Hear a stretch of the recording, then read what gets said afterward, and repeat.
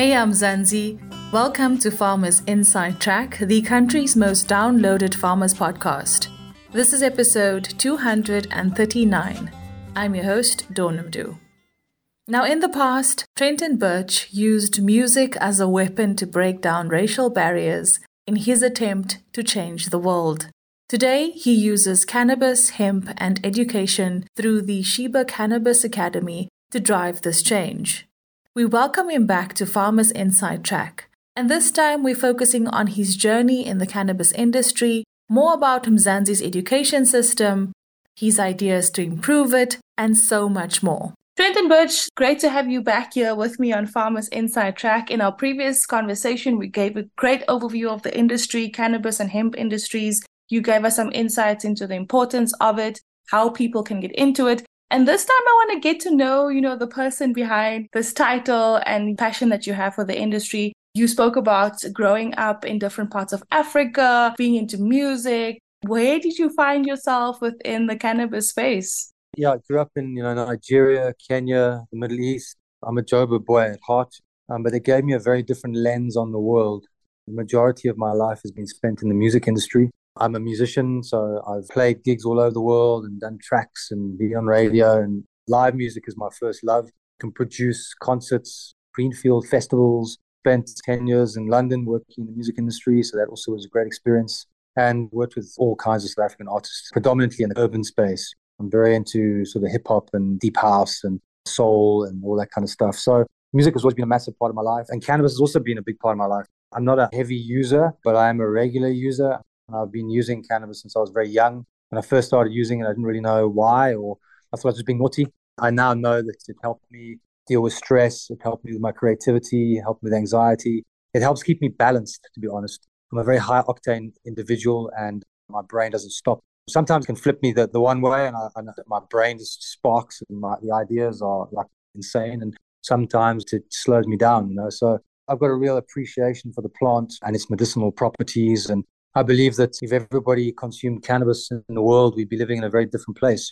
I don't like alcohol. I do consume alcohol, but very moderately. I hardly consume at all. But if you look at what the alcohol industry has done, especially to this country, in the rural areas and the townships, it's just disgusting, And yet we have this plant where nobody in the history of mankind has ever died. It's banned, or it's coming out of prohibition. And it's purely because of manipulation of the media, corporate greed, and these sort of dark forces within these big organizations that are trying to maintain market share. So I used to work a lot with music to break down racial barriers. I ran a creative media school.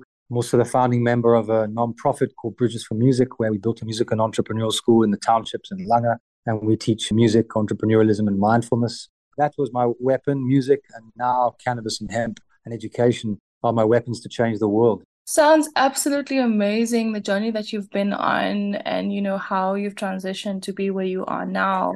Tell us about Cheeba Cannabis Academy. Who did you start it with? Who are the partners involved? And what made you decide to definitely get into it when you did? It almost seems like the industry is flooded at the moment. How do you think it's progressing over the next few years? So I have two founding partners. One is my life partner. She and I have been at it since the beginning, and my other partner is Linda Saboto, who is a very good friend of mine. So the three of us founded it, and obviously we have a full team. But essentially, we educate people about cannabis and hemp. We have relationships with lots of different organizations. Agri-colleges is an organization which I know that we are very deeply involved with, a beautiful relationship with those guys. We have a national certificate with them, and we are busy. We're on the cusp of getting our accreditation with the Council of Higher Education and the Department of Higher Education. I spent sort of 10 years in education, almost 12 years now. So I've cut my teeth in corporate higher education and grassroots kind of NGO education.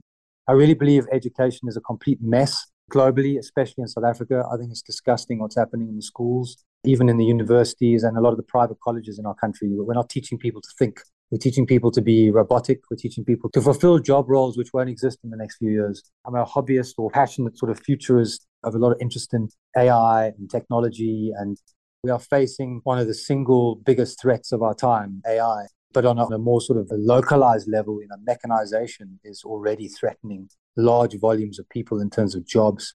Within our education spectrum, we always have mindfulness, critical thinking. Every morning on our campus, our students meditate and they do yoga. We talk about food security, permaculture we teach as well. We go into food and the sort of toxicity in all the products that we get in the shops. We have to change the world. I didn't choose this. I just feel like it chose me. My mother always says to me, why do you have to carry all this weight of the world on your shoulders? And I just tell her, I didn't choose that. It's just the way I'm programmed. I have 2 kids. I'm afraid for their future. I'm afraid for their kids' future. My kids are young, and I will go to my grave fighting to make this world a better place. And I'm prepared to take on whoever I have to do that. Sounds like you do have a lot on your shoulders, but I can hear and feel your heart when it comes to everything that you've mentioned, and can just echo that and say all the best with this journey that you're on. But if you look at the setup of South African agriculture as a whole, there are so many challenges, specifically for women in the sector, accessing land. Yeah. We're dealing with climate change and how we should be thinking about farming differently. The buzzword is now precision agriculture, regenerative agriculture. But what is your take on where we're at and where we're going? I was just thinking about you mentioning AI, and a poet friend of mine was telling me that they have this technology and AI now producing Afrikaans poetry, which is very interesting. Yeah. So where are we at and where do you see us going? Let's start with agriculture and just how you see it moving over the next 10 to 20 years. I'm a cannabis and hemp specialist as opposed to an agricultural specialist, but obviously that is agriculture. There's a few things. I mean, firstly, there are not enough black farmers being brought into the mix at the moment. I know there are lots of initiatives and there are lots of things that are trying to happen, but there just doesn't seem to be a lot of sustainability.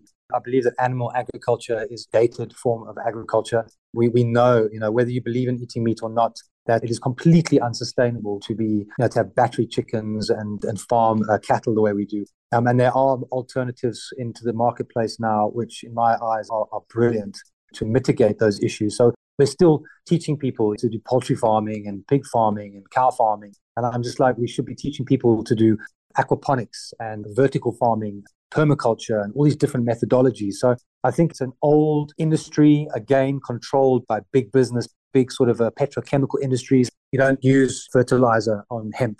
These kind of things are a big threat for these companies. So having said that, we have an amazing agricultural backbone here.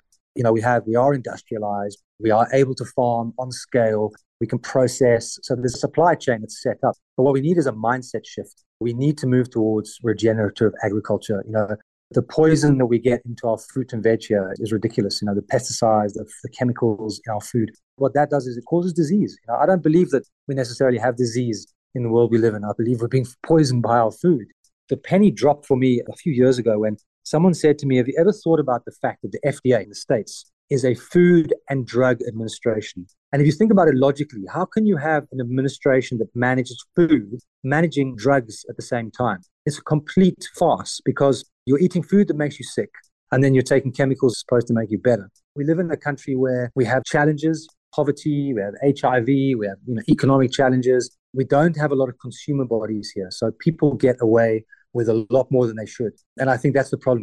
The regulation on our food here is terrible. It's like non-existent. Yes, it's there on paper, but in terms of actually processing and making sure that people are held accountable, it just doesn't happen. I think we have an amazing and incredible infrastructure. We have some very talented farmers and very talented people in that space, but we need a headspace change. We need to look at what we're doing and we need to move rapidly towards something that is more sustainable, because the way we are farming at the moment is completely unsustainable. We've destroyed a lot of our land, according to the farmers I've spoken to, by using too many chemicals.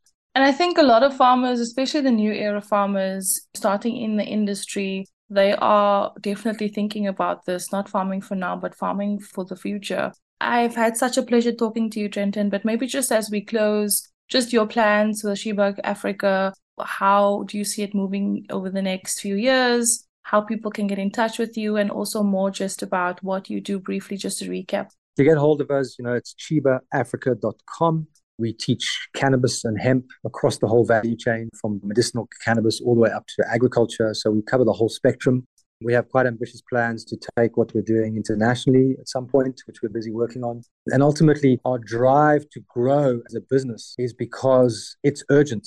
What we are doing is urgent. We can't change the world on our own.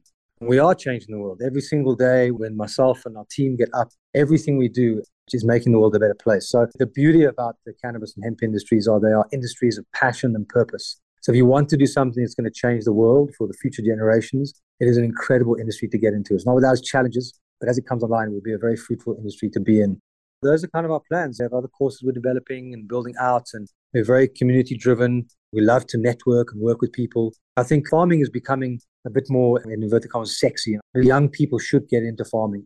It's got a very old school image, but I think that, growing food is cool. When you're growing stuff and you take it out of the garden for the first time, you put it on your plate, it's the most mind-blowing experience. And what it also is taking the power back so that if the grid went down, you could actually grow your own food. I mean, that's why on our campus, we have permaculture gardens. We insist on people learning to grow food. So I think it's a beautiful, beautiful space. And I think it's the young people in South Africa that need to stand up and go, hang on a second, this is not acceptable. We want new ways and we want to change the way things are done because we want the world to be a better place.